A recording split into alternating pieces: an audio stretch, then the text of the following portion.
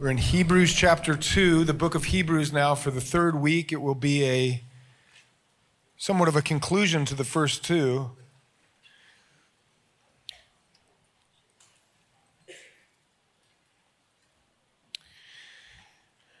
The famous poet T.S. Eliot had a poem called The Hollow Men, where he wrote, in some ways, a prediction to the end of humanity or the world as we know it. And the most memorable line of the poem is appropriate for what we're going to look at. It says, "This is the way the world ends, not with a bang, but a whimper." And as we go through the text this morning, it will become increasingly clear how real it is that it is not the catastrophic, but it is the small and steady drift. And we read that and it seems profound because it runs contrary to how our brains work. We live in the moment. We live in the times and the seasons and the places of our dwellings. We know the things that are right in front of us. So when we think about the dangers of the world and how the humanity is off the rails, we tend to think on the level of the catastrophic. The nuclear bomb, the war and the rumors of war, the zombie apocalypse. And yet, as you just step back and think about how life actually brings challenges into your life, it is the slow and the steady decay. I was reminded of this in my own life as I came across a picture of myself from just 6 years ago, which at my age, 6 years is nothing. And I looked at it, and then I looked at myself in the mirror, and I realized that I'm aging. And then I realized that I'm actually at an age that I once looked off at a distance at and thought that when I got to the age of over 40, that I would officially be old and I would know that I'm old. That's not how aging works. Here I am, and I feel like I've always felt. And it is only when I look at a photo that I see all of the steady decay in my own body. And we have a physical reminder that is true in almost every category of your life. There is a constant and steady drift to everything. The news that you hear that sometimes brings people to church as though a catastrophe happened is typically news that took years behind the scenes. How did that married couple you once knew that was so perfect end in divorce? It may have been sudden trauma caused in the middle of the night and catastrophic, but it was most likely a slow and steady drifting apart over a number of years. How is it that you can go from holding a child into your arms and realizing it's one of the great moments of life to, over the course of that child's life, to slowly drift to the point where some parents and children are no longer on speaking terms? It could be catastrophic. It's more likely that human nature is to wander and to drift. And as we have looked at the book of Hebrews and the theme, it has presented us with a real challenge that this letter is addressing. And for the first time this week, we'll actually see the details of the challenge are not catastrophic. Remember, the theme of the letter is Jesus is better. Don't leave the greater for the lesser. Don't leave what you have for what you once knew. And lest you forget the direction and the actual narrative of the book, you may think that people lose faith because of a catastrophic argument against God. Or a young generation of people who are in numbers we've never seen before losing faith because they were totally solid and then they spent one semester in college and that was enough. The real challenge to your faith and your relationship with the God you came to worship this morning is slow and steady and silent. That is the message that we will look at today that will really be a conclusion to the first two views of the book of Hebrews so far. So read along with me. Chapter 2, verse 1. He says, therefore, meaning everything that we studied and considered in the last 2 weeks is now going to be given a conclusion. Therefore, we must give the more earnest heed to the things we have heard. Underline it. Here's the key warning.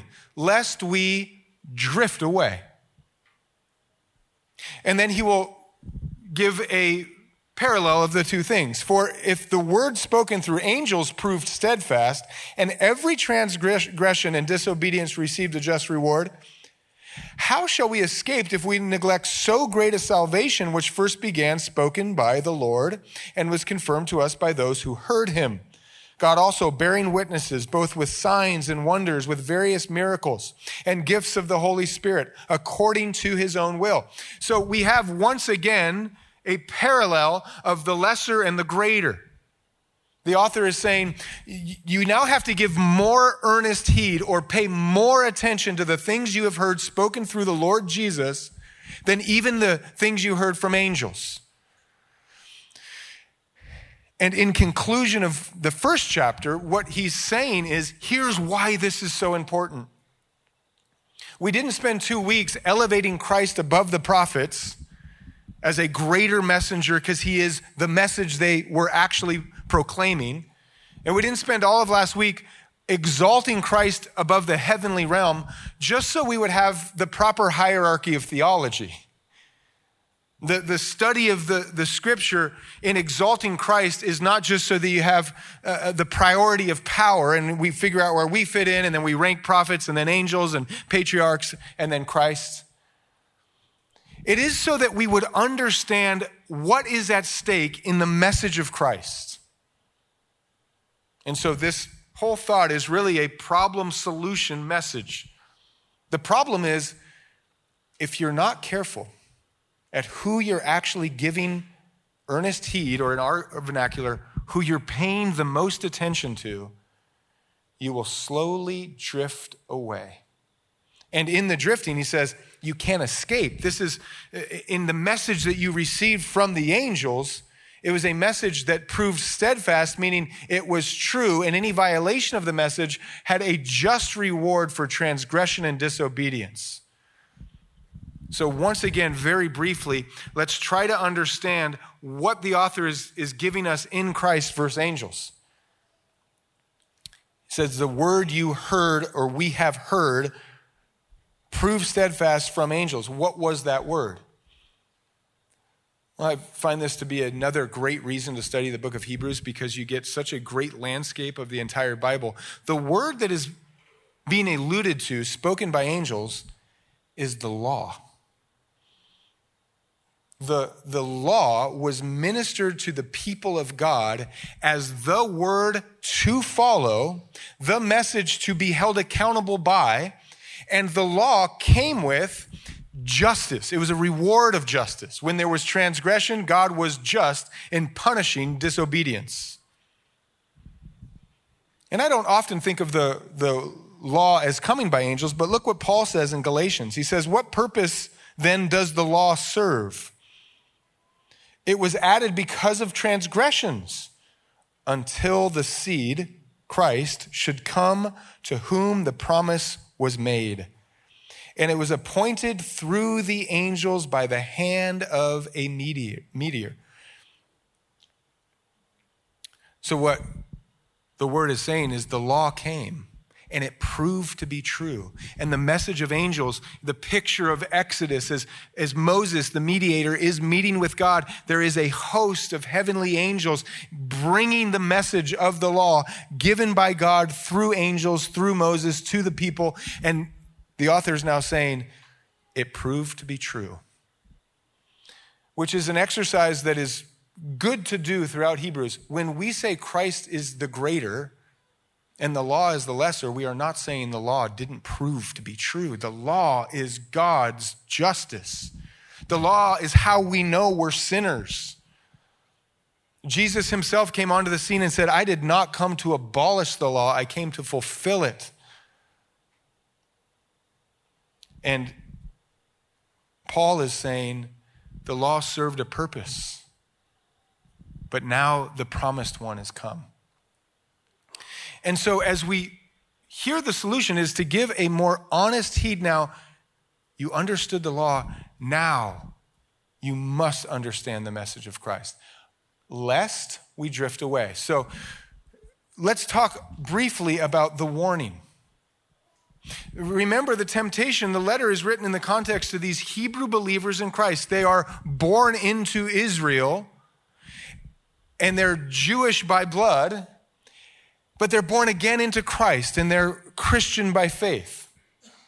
And there's a collision of their life happening to follow the greater, but the temptation to go back to what they know.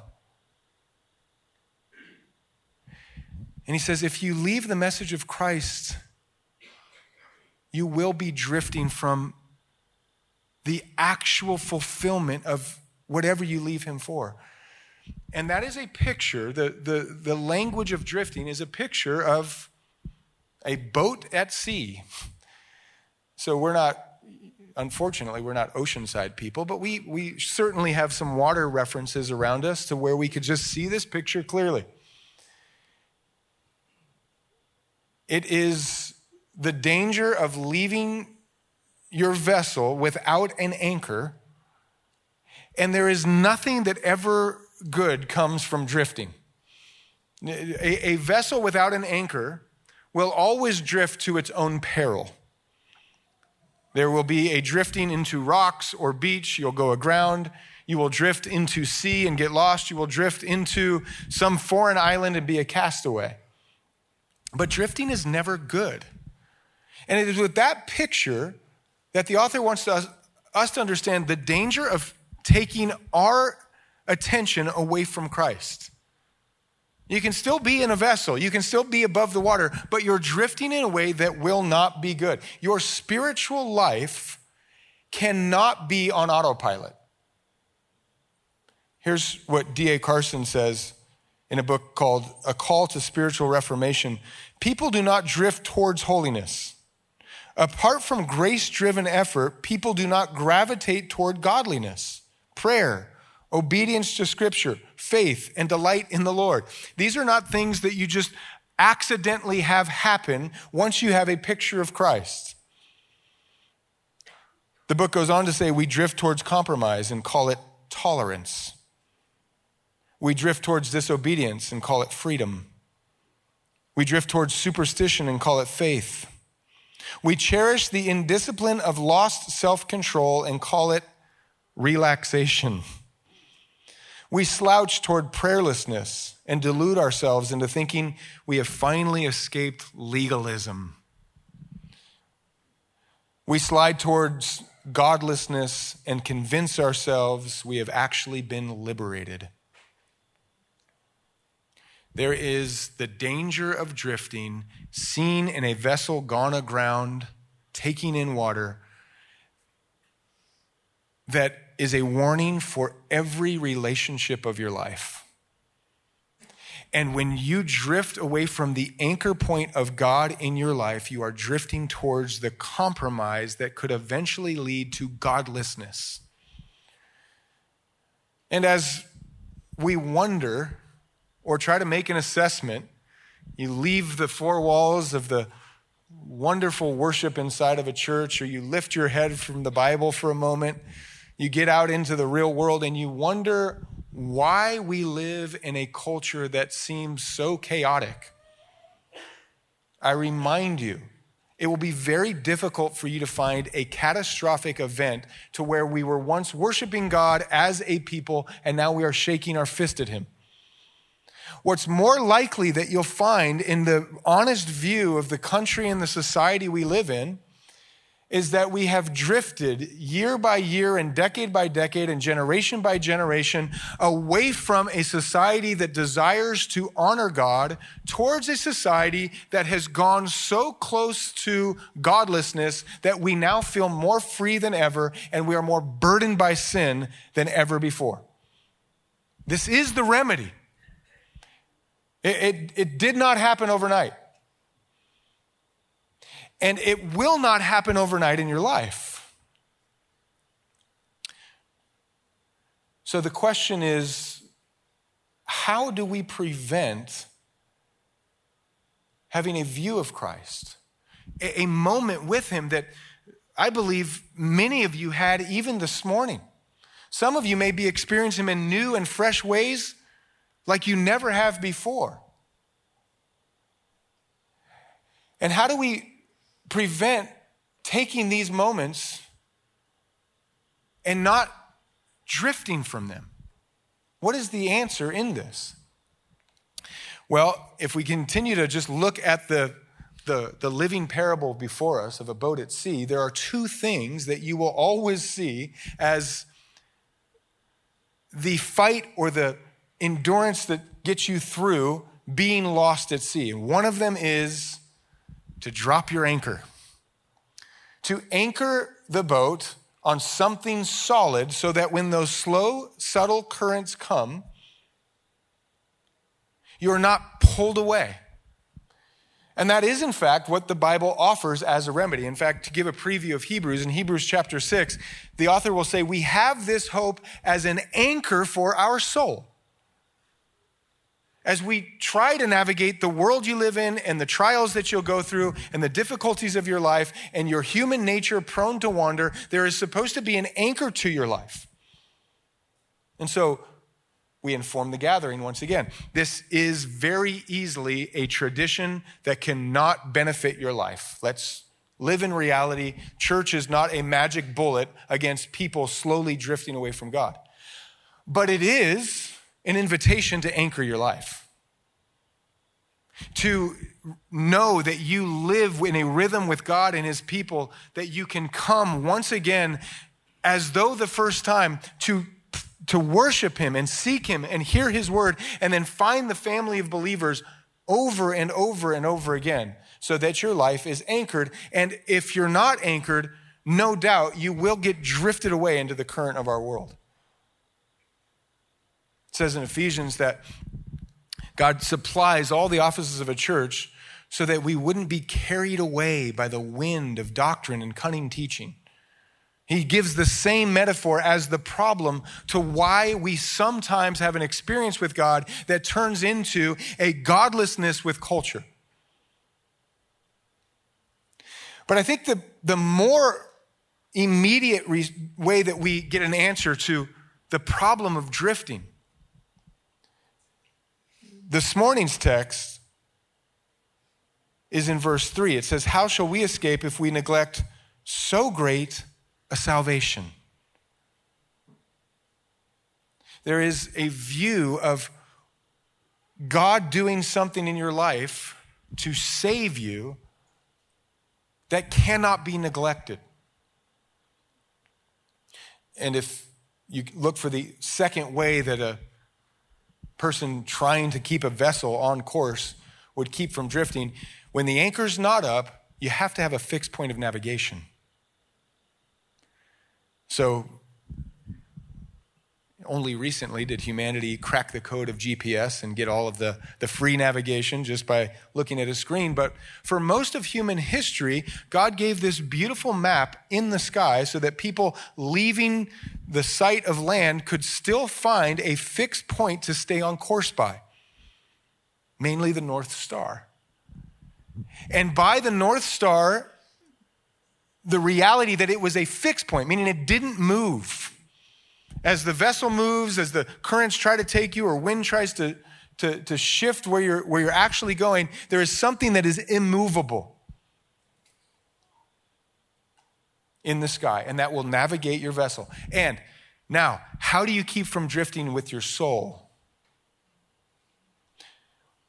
You have to find something that aims and purposes and gives a view of your life that is immovable, that is unshakable, that doesn't change. And we have a lesser and a greater of that offered to us through the word this morning. He said the law was giving, it didn't move. God gave his people a special anchor and navigation point by which to live so they wouldn't fall outside of his perfect will for their life. And inside of that was blessing and covering. And the law never moved. And now there is a greater Now the author of Hebrews is saying the one who came to fulfill the law is the one that we look at and we gaze at and we have our eyes fixed on, so that when we leave this place and we live in confusing times and what's left and right and up and down are shifting all around us, there is one thing that doesn't change. Same today, yesterday, and forever. The Alpha, the Omega. Perfect in all of his ways. And we'll give another preview as to where this letter is taking us in Hebrews chapter 12. It says, therefore, we also, since we're surrounded by so great a cloud of witnesses, let us lay aside every weight and the sin which so easily ensnares us, and let us run with endurance the race that is set before us. How? How does a runner run? He looks out and he sees a finish line. He sees a destination. Looking unto Jesus, the author, the finisher of our faith, who for the joy that was set before him endured the cross, despising the shame, and has sat down at the right hand of the throne of God. We are looking at the perfect, visible image of God's purpose and power and will for humanity when we gaze at Christ. And when we say we're prone to wander, we are prone to receive the message of Christ, receive the message of salvation, join the body of Christ, take part in the born-again believer experience, and we are prone to look at other things as a point of navigation for our life. He's saying, to keep from drifting, you must pay attention to Christ. And I think the text this morning gives us one extra depth to this. Lest this become a platitude, like we get together and we say we love Jesus, we follow Jesus, go out there, think about Jesus. There is actually a way to bring the picture of your looking unto Christ even into clear view and more focus, because he says the danger of neglect is a danger of neglecting so great a salvation. To keep from drifting, he's saying, do not neglect, pay special attention to the actual work of salvation that Christ accomplished, that you receive by faith. And so I want to share a couple of ways that the word allows us to hold on to a great salvation view that I think will inform the anchor points of your life in a world that is drifting away from God. Consider these verses. Ephesians chapter 2. These are salvation verses that give you a picture of Christ to anchor your life. For by grace you have been saved through faith, not of yourselves. It is the gift of God, not of works, lest anyone should boast. By grace you have been saved. Don't neglect the great salvation of grace. And the currents of this world, with increasing speed and increasing danger, are drifting from grace. Grace is the beautiful message from God to man that it is not by your perfection that you are saved. It is not by perfectly applying every ordinance of the law to your life and righteously living that you are saved. It is by the grace of God completing it on your behalf, you putting your trust in the perfect work of Christ. That's salvation, and it's a gift. Now go into our culture and anchor yourself from drifting from that.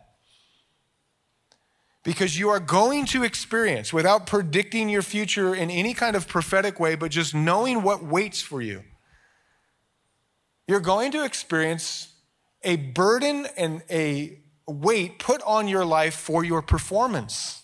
It's going to happen. People are going to wonder how well you've done at upholding the societal norms. You'll be measured by things you've said and mistakes you've made, and we live in a graceless culture. And it can be very easy to go into the world and then drift back into that in your view of God.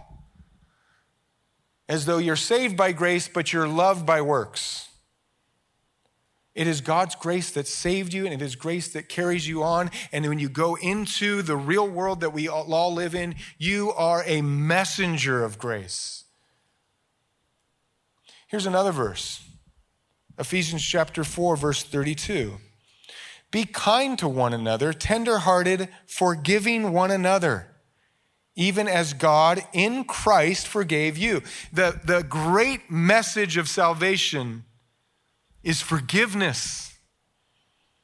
Don't drift from your standing with God. Romans chapter 8, verse 1 says that in Christ there is no condemnation. Your wrongs have been dealt with on the cross of Christ. The debt has been paid. You are forgiven and set free.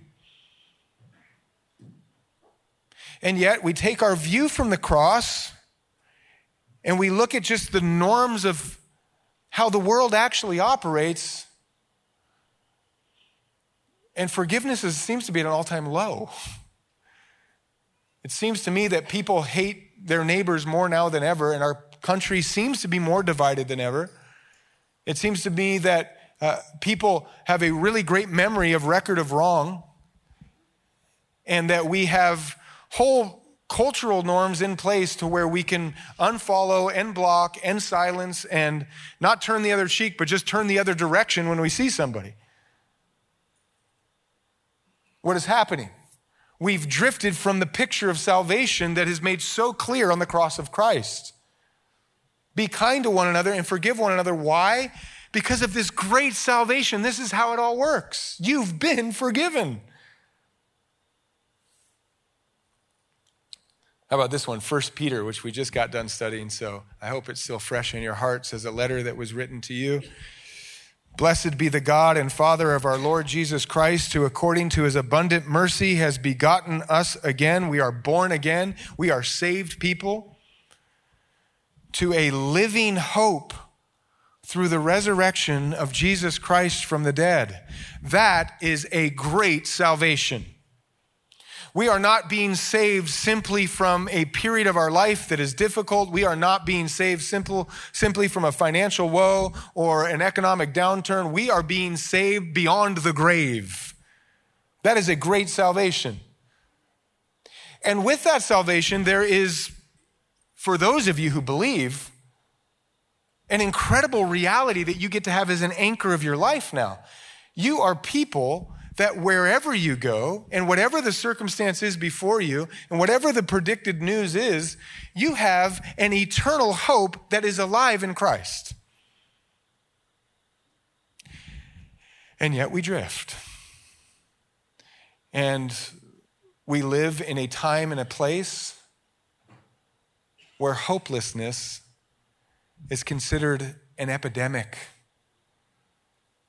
We live with view of a generation that is coming to lead the church, hear the gospel, receive the good news, and their hope is at an all-time low. In record numbers, young people choosing to end their own lives. They've heard the message of impending doom. They've heard the message of wars and rumors of wars. They've heard the message of an economy that won't survive to give them any kind of future. And sometimes we agree with them. Sometimes believers look around and we think, yeah, and the church isn't that great either. Sometimes we're the people that were supposed to be messengers of hope, and we take our eyes off of salvation and what it actually does to restore an incredible hope in our life, and we leave and we drift into the current of hopelessness. The author says, remember how you're saved. It's an incredible hope. It's living hope beyond the grave. It's the message that the world needs now more than ever. Here's another one from 1 Peter. Though now you do not see him, Jesus, you believing, you rejoice with joy inexpressible and full of glory, receiving the end of your faith, the salvation of your souls. You want to have an anchor for your life in a world that is drifting towards godlessness? Have immovable joy. Have a confidence in God's sovereignty and perfect will and power to save and hope of resurrection and the forgiveness that you stand in and the grace that you've accepted that is so real in your life that the news of wars and rumors of wars are a bee sting in light of eternity. We are the people that gazed on Jesus, North Star of our hope, should be representing the joy of knowing the Creator God. I love what David says in the Psalms, and for his own desire to be restored, he said, God, restore to me the joy of my salvation. Remember when you were saved? Remember the darkness, the hurt, the pain, the confusion that brought you to your knees so that your heart was ready to receive this good news salvation, and you received it. And do you remember the transformative work that God did when he made you born again? You heard that your name was written in the book of heaven. Your sins are forgiven, remembered no more. It was the joy that when you came out of the baptism waters and you just cried and you hugged those who saw it, that's an anchor of your life. That is not some memorial day that is supposed to be remembered once in a while. This is your life. And it's all in the depth of those simple words. Don't neglect such a great salvation. This is not a small thing. He doesn't say don't neglect the theology of how you can ever be saved. He doesn't say don't neglect the 3-point sermon and don't neglect the songs and the lyrics that were sung to you. He says don't neglect the reality of your incredible born-again life in God and the joy and the hope and the forgiveness and the grace that surrounds your life now. When you walk in it, you don't get moved by this culture that hates God. You now must give a closer attention to Jesus. He is the bright, shining, fixed point of navigation for your life. And as we've paralleled this, not just with Jesus and those who were the forerunners, but also the times that we live in, this is our only hope. There is no fixed point of navigation that can restore the hope and the grace and the joy of your life, but the Savior of the world that has come to save you. It will not come from the election or the economy. It will not come from the better organized church, the better songs, the better sermons. All of these things are completely wasted if our eyes are not fixed on Christ. And every time we gather, we have two potential outcomes. There's some of you that are here because it's church and it's what people do. Some of you may not even feel that. You love Jesus, but it's just, you're just in a season of dry or drifting. And I'm glad that you're here for that. But church won't save you. Church won't restore you or renew you. The purpose of our gathering is to once again, in the chaos of every one of our lives that only God knows the true depths of the challenges and details we all go through, to lift our eyes once again and say, okay, I see a vision of Christ that I can navigate my life by again. And that is, I suppose, some theology of our gathering. It's also the theology of our communion time. And the same can be true. When we pass out these elements, you are going to hold in your hand a plastic cup with juice and a wafer. And it's so easy to do it because we do it. But here is why Jesus with one of his final messages to his disciples said, do this as often as you can in remembrance of me. It is your point of navigation. The great salvation that unlocks grace, forgiveness, hope, and joy for all of us to stand steadfast for Christ until eternity. We hold it in our hands when we take communion. Communion, the body and the blood of Christ, it is a picture of his grace. You are all welcome to take it with faith in God as that his salvation is your only hope. It's grace. It is the power of forgiveness. It is by his perfect blood over the threshold of your heart. His righteousness, not yours. It is the hope that he didn't stay dead. He rose again. He now sits at the right hand of the Father. And for those of us who, in holding these elements in our hand, are looking unto Jesus as the author and finisher of our faith, it is the greatest joy of your life. So I know I'm not the only one that can relate to this human nature problem of drifting. It's all of us. We all need, once again, a refreshment in the power of God. So as you take those elements, allow God to assure you in his love and his grace and his kindness that this message was in fact for you to have a more anchored position in Christ. If you have never accepted Christ in your life, I hope that this is not the only message that you'll hear, but let me tell you this while you're here. There is no other anchor for your soul. There is no other name under heaven by which God has sent into the world that we live in so that we could see the purpose and the plans of God so clearly as in his Son, Jesus. If you don't know him, you are in fact drifting. You're drifting in a life that is going farther and farther and farther for the perfect will of God, which is why you were made. But the great news of the gospel is that you are here to hear this message